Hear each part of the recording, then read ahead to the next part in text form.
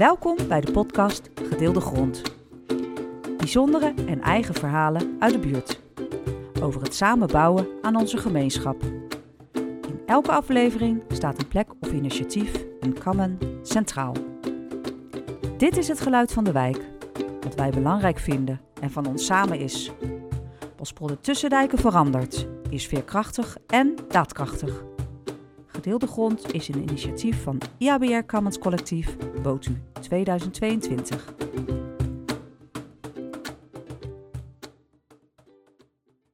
En we zitten hier vandaag met twee mensen van Spatial Codes, een architectenbureau hier in Bospolder-Tussendijken. Welkom, Zico. Misschien is het leuk als jij je als eerste even voorstelt. Als ik me even voorstel. Ik ben Zico Lopes, 39 jaar. Geboren op Capverdische-eilanden. Woon al sinds mijn 4e in Rotterdam-West. En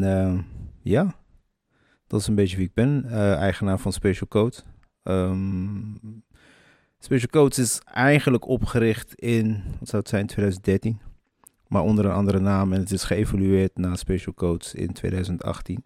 En ook sinds 2018 zitten wij aan de Eerste Schanstraat, 50. Ja, dat is mooi, want je hebt ook bewust gekozen om hier in de wijk je architectenbureau te vestigen. Ja. In eigenlijk een hele gewone woonstraat. Vertel. Dat was wat ik zei. Ik heb eerst zaten we in het centrum, in het industriegebouw, in een soort van een groot verzamelgebouw, een beetje anoniem. Nou ja, het was gewoon prima. Het was prima voor mij om daar van start te gaan.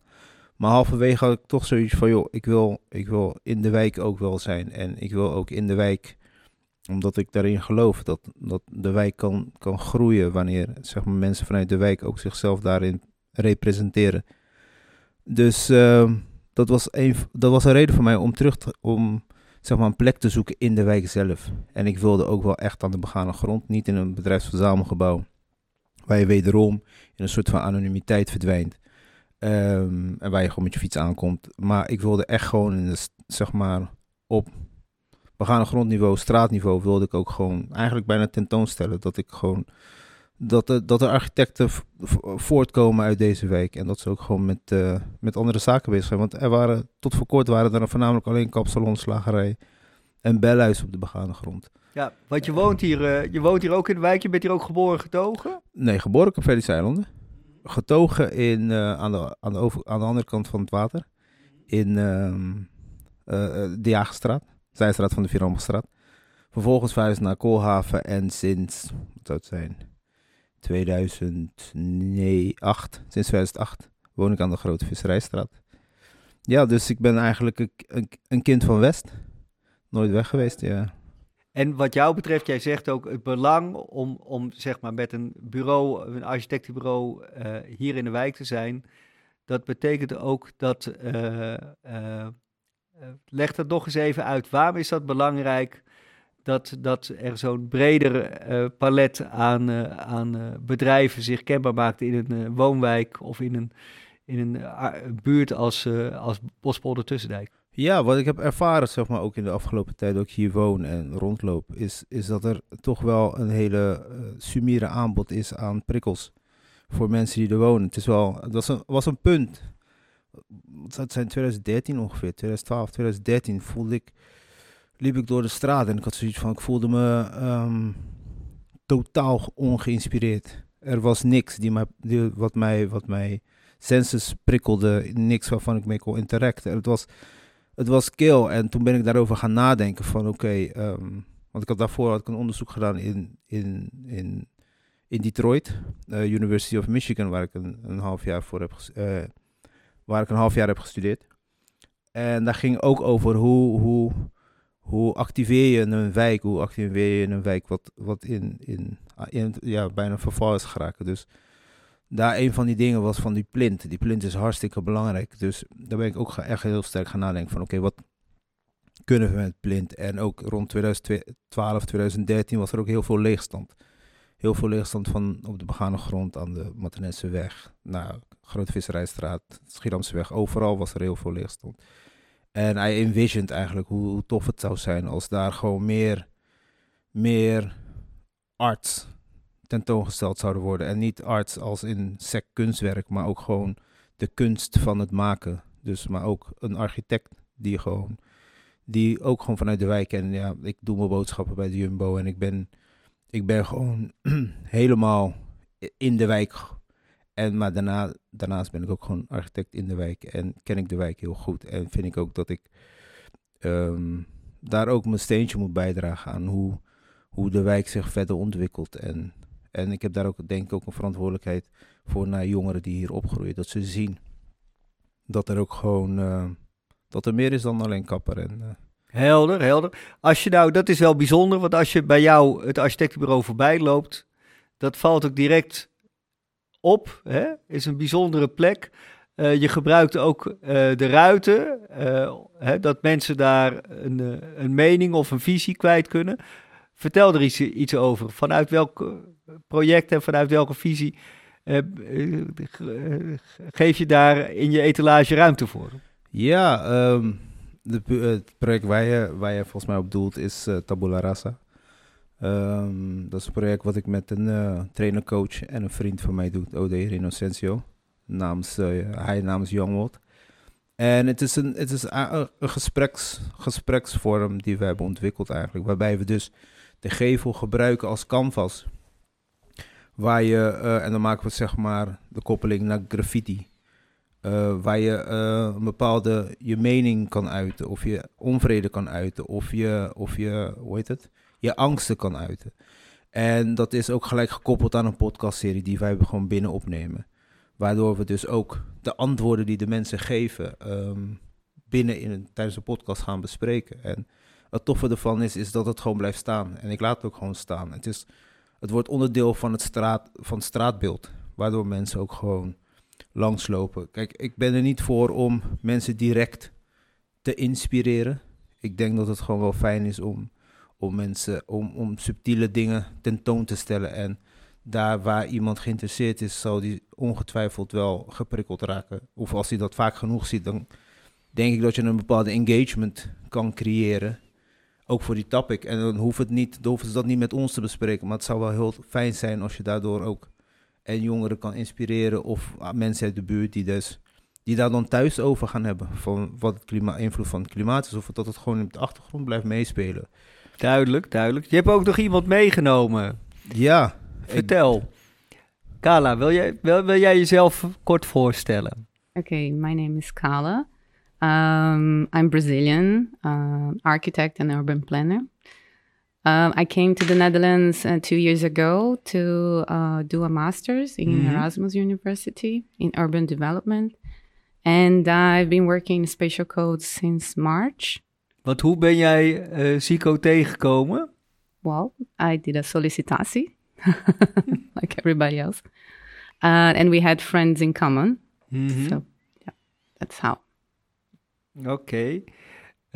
Wat betekent voor jou het werken voor een architectenbureau als dat van Zico? Wat is voor jou de meerwaarde? I think it's been very interesting because other than doing the projects and the researches, I think we have really nice talk about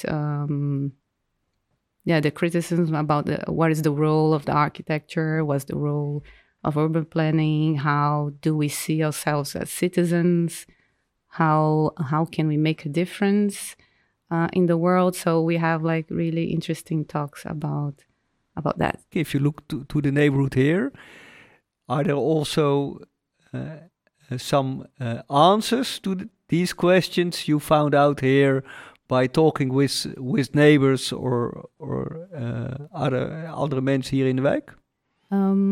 We're doing a research right now that he mentioned about the spatial identity of Botu, and I've been collecting some data from the residents. So I got the chance to talk with some people, some residents, and for me, it's very interesting coming from another country and see how this neighborhood is engaged. I knew that it was engaged. I studied a bit before I worked with Zico, and I know there's a lot of social initiatives, other from the residents, and there's a lot of pilot here. And it's interesting to talk to the residents to see the perspective of how they are attached to the neighborhood, how I can see for myself as a person that it's very lively neighborhood, diverse. And with the research, we can see that is proven how this neighborhood is the way it is, and how people with their stories, with the backgrounds, with the different cultural backgrounds, make this neighborhood interesting as it is. Oké, duidelijk. Ja. Misschien nog even, Zico, kun jij nog even aangeven, wat is precies het doel van het onderzoek over speciale identiteit hier in de wijk? De ruimtelijke identiteit. Ruimtelijke identiteit, mijn excuus. Het doel daarvan is, we proberen, laat me het zo zeggen, in de transitie waar we nu in zitten in de wijk, wordt heel veel gesproken over de wijk, over waarden van de wijk. En er worden ook veranderingen aangebracht, nieuwe dingen gebouwd. Er speelt heel veel. En voor ons was het ook wel heel belangrijk om aan te duiden van oké, maar waar hebben we het dan over? Wat is de context waar we het over hebben? Want als we het hebben over dit is wat Boto maakt, of zus is wat Boto maakt, maar wat zijn die elementen die Boto maken? En los daarvan, wat zijn de ervaringen of de herinneringen die daaraan gelinkt zijn? Want dat is voor ons, want we hebben proberen te ontleden wat ruimtelijke identiteit is. En of dat überhaupt wel gewoon bestaat, gewoon ruimtelijke identiteit. En we kwamen al heel snel erachter dat je om ruimtelijke identiteit, om dat te bewerkstelligen of om daarover te hebben, heb je mensen nodig. Heb je een component mensen nodig en een component tijd. Die dan samenkomen in aan de ene kant een plek. Samenkomen in een plek en een plek. Daar heb je dan dus een ervaring en die ervaring zorgt voor een bepaalde verbinding. En die verbinding zorgt weer voor een bepaalde herinnering aan zo'n plek. En dat is een soort van cirkel een soort van lagen die je constant toevoegt aan zo'n wijk, waardoor je uiteindelijk een bepaalde identiteit aan kan ontlenen of kan zeggen van oké, dit is zo bepalend voor de mensen van Boto. Dus voor ons is denk ik heel belangrijk om ook te bewijzen aan de ene kant, maar ook voornamelijk te onderzoeken van oké, kunnen wij spreken over een ruimtelijke identiteit wanneer je er pas woont? Is het mogelijk? Wat is de waarde van iemand die er lang woont? En zeker als er dan partijen vanuit buiten komen die dan interventies willen gaan plegen in de wijk. Wat doe je dan? Snap je? Wat is dan... Wat tast je aan? En wat is daar waar mensen identiteit aan ontlenen? Hoe ga je daarmee om? Want sec gezien, als je naar ruimte kijkt, kan een ruimte niks bieden. Het kan leeg zijn. Maar de memories of de ervaring of de attachment wat daaraan kleeft, is zo profound dat wanneer je daaraan gaat torren, dat je eigenlijk een heel soort van hele infrastructuur eigenlijk uit elkaar trekt, zonder dat je daar in eerste instantie bij stilstaat. Dus het is iets heel delicates. Dus voor ons is het heel belangrijk om echt dat ook naar voren te brengen van wanneer je het over ruimtelijke identiteit hebt, of wanneer je het over ruimte hebt, of over een stad in transitie. Waar heb je het dan over? Dus als ik het jou goed begrijp, Zico, zeg je, we zitten op dit moment, de stad, de hele wereld zit in een grote transitieopgave. En het is heel erg belangrijk om vanuit die transitieopgave, om eerst helderheid te hebben over de reeds gevormde identiteit, die als het ware, zeg maar, zich in die ruimtelijke omgeving gevormd heeft. Zodat op het moment dat je daarin interveneert, dat je zeg maar die bestaande ervaring een continuum biedt. Juist. Is dat wat je probeert duidelijk te maken? Dat is het precies. En ook zeer zeker dat wij ook proberen daarmee, want wij zeggen ook van, wil je zo'n wijk gaan veranderen, of wil je het gaan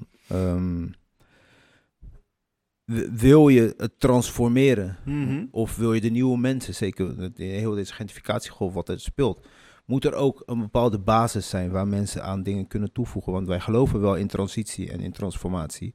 Maar wij willen en geloven dat dat gewoon op een juiste manier gedaan kan worden. Wanneer je er juiste basis voor legt. Duidelijk. Kun jij een voorbeeld geven van een ontwikkelingsproces wat je bent ingegaan met bewoners van de wijk, waarbij je zeg maar die ideeën heel erg nadrukkelijk aan de werkelijkheid kon toetsen? Ja, dat is het Bospolderplein. Vertel, wat hebben jullie rondom Bospolderplein gedaan en met welke partners samen? We hebben dat met de Nightshop gedaan. Mm-hmm. En het is een project geweest waarbij we dus we zijn eigenlijk gaan ontwerpen met de kennis die in zo'n wijk zat. En dat was de bottom line, dat je daarmee moet doen. Dus dat je daarmee met die mensen moet gaan ontwerpen en niet alleen maar moet gaan participeren als in hoe participatie nu gaat. Want ik heb ook andere participaties gedaan in de wijk. Maar ja, gewoon van hoe je daar echt heel goed naar moet kijken en hoe je mensen moet activeren om daar zelf heft in eigen handen te nemen en na te denken over wat de ruimte is en wat de ruimte kan worden, zeker naar de toekomst. En wat heeft dat voor jou opgeleverd, zowel voor die mensen zelf die participeerden als voor zeg maar binnen het ontwerpproces? Voor mij heeft het alleen bewezen datgene van wil je wat van waarde met een duidelijke, met draagvlak. Hier in de wijk wil je daar iets creëren, iets naar de toekomst toe, dat je ook gewoon, dat je dat moet doen met de mensen die hier al zijn. Er zijn genoeg professionals hier. Er zijn genoeg, en dan bedoel ik ook bewoners. Want bewoners zijn voor mij in eerste instantie de professionals van een gebied. En wij, ik ben in dit geval ook een bewoner, maar wat een buitenstaander of een architect is iemand gewoon met technisch bagage. En die loopt eigenlijk altijd achter op de bewoner. Maar die profileert zich wel vaak als zijnde van dat ze het beter weten dan zo'n bewoner. Nou, dat vind ik wel mooi. Laten we even kijken. Carla, jij bent ook natuurlijk architect. Je bent een beetje van buiten, maar ook weer van binnen. Is dit herkenbaar? Voel jij zelf dat je ook dat je daarin in een spanningsveld opereert als onderzoeker, als architect? Yeah, I think there must be some humbleness on being an architect and understanding the role of the residents. And of course, we have the technical part and how to solve some things, but we have to also have to listen to the residents to see, because they live there like 24/7. And for me, specifically coming from another country and working in the Netherlands, I think, you need like not 2, but 4 steps back to first realize that the cultural difference. And in the case of Botu, not only the Dutch culture, but there's like many cultures. And you have to take that into account. And so what people need, there is like a spatial component that is there. And the social component it's most important, because the spatial can stay for long, but people want to stay. And how can you address the connections that the people have to the space, coming from different backgrounds? So, yeah. Ja, het lijkt mij inderdaad, dat zijn dingen die je hier in de wijk heel erg tegenkomt. Hè? Hoe maak je die verbindingen? In de praktijk van het verwerven van opdrachten voor je bureau, voor je architectenbureau, zit je in die hele formele wereld die heel erg gewend is om zelf te bedenken wat goed is voor zo'n wijk. Dus er zit een spanningsveld met je visie van waaruit je zou willen ontwikkelen. Hoe ga je daarmee om? Hoe ga ik daarmee om? Ja, het is een enorme spanningsveld. Hoe gaan we daarmee om? Ik denk dat het iets is van de lange adem. En dat je daarin ook eerst... Want de eerste stap is die bewustwording. De bewustwording en ook de acceptatie dat het anders moet. Omdat dat wat we hiervoor deden, we zitten gewoon in een andere tijd. En een andere tijd heeft gewoon een andere aanpak nodig. En de complexiteit van waar we nu in zitten, zeker in dit soort wijken, dat is immens. Dat kan je niet gewoon vanuit bijna een ivoren toren. Je kan dat niet gaan ontwerpen vanaf boven. Dat is gewoon onmogelijk. Je moet dan nu echt immerge in de wijk. En dan is het niet 2, 3 keer een onderzoek doen of 4 of een aantal keren participatie. Je moet echt immerge, echt diep om echt nuances naar boven te halen. Want daar zit heel veel kracht wat het ontwerp kan doen slagen of niet. Dus ik denk wel dat het is niet traditioneel. Maar ik bedoel van er moet verandering komen. En als dat betekent dat wij niet direct opdrachten krijgen, commerciële opdrachten die daartoe leiden, maar wel aan de voorkant kunnen nadenken of misschien aan de vooravond staan van een andere manier van nadenken over hoe je het stadsmakenproces, hoe je dat zou moeten inrichten, dan kies ik daarvoor. Want dan weet ik dat, zeg maar naar de toekomst toe, dat wij betere steden gaan krijgen. Hey, als we het even terugbrengen hier naar Bospolder-Tussendijken, ben je ook met een aantal specifieke interventies bezig, bijvoorbeeld met andere ondernemers waar je over aan het nadenken bent, van op deze manier zou de wijk zich verder kunnen ontwikkelen, of daar wil ik ontwerptechnisch, daar zou ik graag iets mee willen, maar... Ik zou eigenlijk heel de wijk willen aanpakken. Ik denk dat heel de wijk wel een upgrade nodig heeft, ook gewoon in een andere manier van nadenken over de wijk, over wat zie je. Nou ja, ons studio is een voorbeeld daarvan, over hoe je anders kan omgaan. Het is gewoon een doodnormale woonwijk, waar gewoon een architectenbureau in zit, waar mensen ook gewoon engaged. Ze vragen zich constant af wat we doen en ze komen binnen, ze komen binnen met vragen, gewoon random vragen, of ze komen gewoon even hoi zeggen. En dan merk je dat die verbinding is gewoon hartstikke groot. En ze voelen zich fijn bij het feit dat wij er zijn. En als we er niet zijn, dan merk je ook gewoon dat ze zeggen van, jullie waren 2 weken dicht, wat is er? Dat merk je. En dan zijn er ook gewoon andere zaken, zoals de nightshop. Dat is zo kenmerkend aan het worden voor Bospolder-Tussendijken. En dat zie je, de gevel, dat nodig uit. Of het vraagt, of het roept vragen op. Je bent geïnteresseerd. Het prikkelt de jongeren. En je krijgt een hele andere soort van elan wat over de wijk, waar mensen het over gaan hebben. Eikapitein is een ander voorbeeld die ook iets toevoegt vanuit de wijk zelf, geboren en getogen, die zoiets heeft van, joh, ik voeg iets toe. En je merkt dat zijn toevoeging is nu is nationaal zo widespread, dat die gewoon overal wordt gevraagd. En dat is gewoon een jongen van Delfshaven met een business in Delfshaven. En ja, dat zijn voor mij de eerste, en zo zijn er nog een aantal, zijn voor mij de voorbeelden van, kijk, doe je het goed? En iedereen zit op de begane grond. Het is gewoon heel zichtbaar, heel herkenbaar. Je loopt er langs. Kun je wat dat betreft zeggen, Zico, dat jij eigenlijk daarmee, hoe klein ook, dat je ook gewoon door er gewoon te gaan zitten, dat je ook een gemeenschapsplek gecreëerd hebt, die ook al nu gevonden wordt door jongeren en anderen in de wijk? Zeker weten. Ik denk dat je ook, want je creëert nu een gemeenschapsnetwerk. Wat verder gaat dan alleen een plek waar een aantal mensen samenkomen. Nu zijn er gewoon verschillende pockets waar mensen samenkomen. Waar mensen elkaar kennen. Die dan ook weer daar die bepaald soort van kruisbestuiving gaan organiseren. En zo, als je hem zo verder opbouwt. Meer lagen van echt gewoon en los van alle social practices die er nu zijn. Maar als je gewoon craftsmanship ook gewoon toont vanuit de wijk. Mensen die gewoon hier geboren zijn. Of waar iedereen zich mee zou kunnen identificeren. Of makkelijk mee zou kunnen identificeren. En je hebt dat op de begane grond. Dat geeft, als ik er langsloop, geeft mij als bewoner. Als ik mijn petje van zeg maar, architect weghaal en bewoner. Doet het mij ontzettend goed dat ik denk van moet je zien. Kijk hier, dit zijn gewoon. Kijk, de wijk leeft weer. En dat is. We hebben meer van dat soort dingen nodig.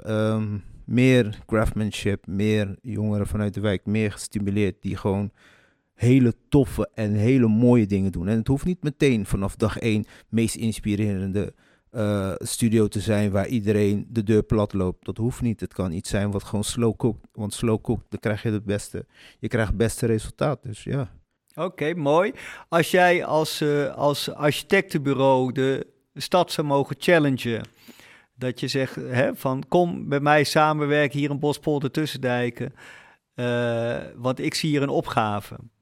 Wat is die opgave voor de toekomst waar jij aan zou willen kunnen werken? Gesteund vanuit ook de overheid, omdat het dan ook gerealiseerd kan worden. De opgave? Ja? De opgave is denk ik wel duidelijk. Ik denk dat je nu, en dat heb ik al wel vaker gezegd, ik denk dat Bospolder-Tussendijk, nou eigenlijk heel Delfshaven, ik ben wat dat betreft wel heel pro-Delfshaven, dat is een sidestep. Maar especially Bospolder-Tussendijk, waar we nu, het is een proeftuin altijd geweest.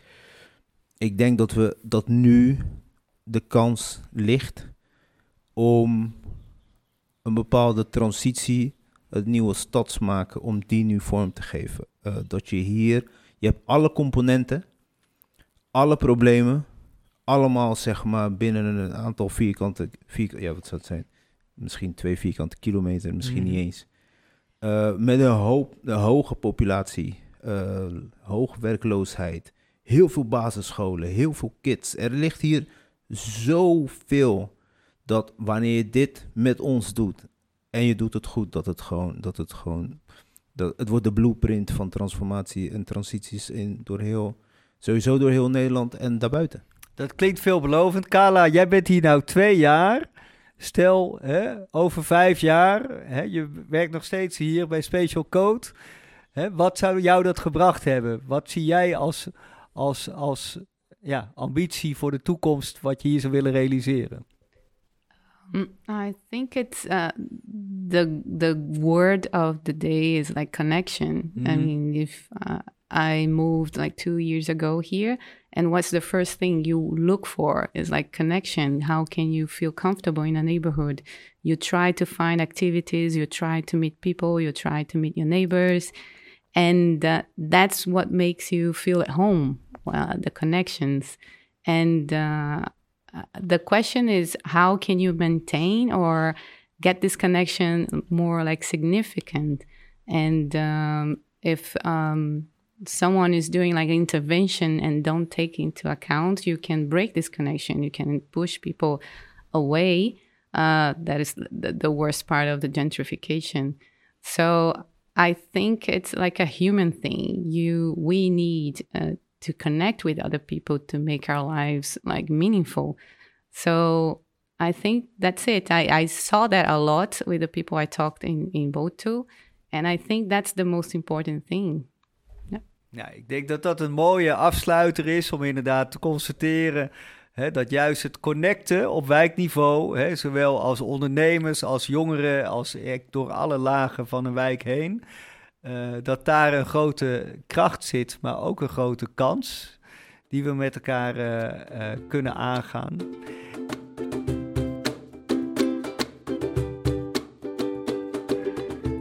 De podcast Gedeelde Grond gaat over verandering en in beweging zijn, over transitie.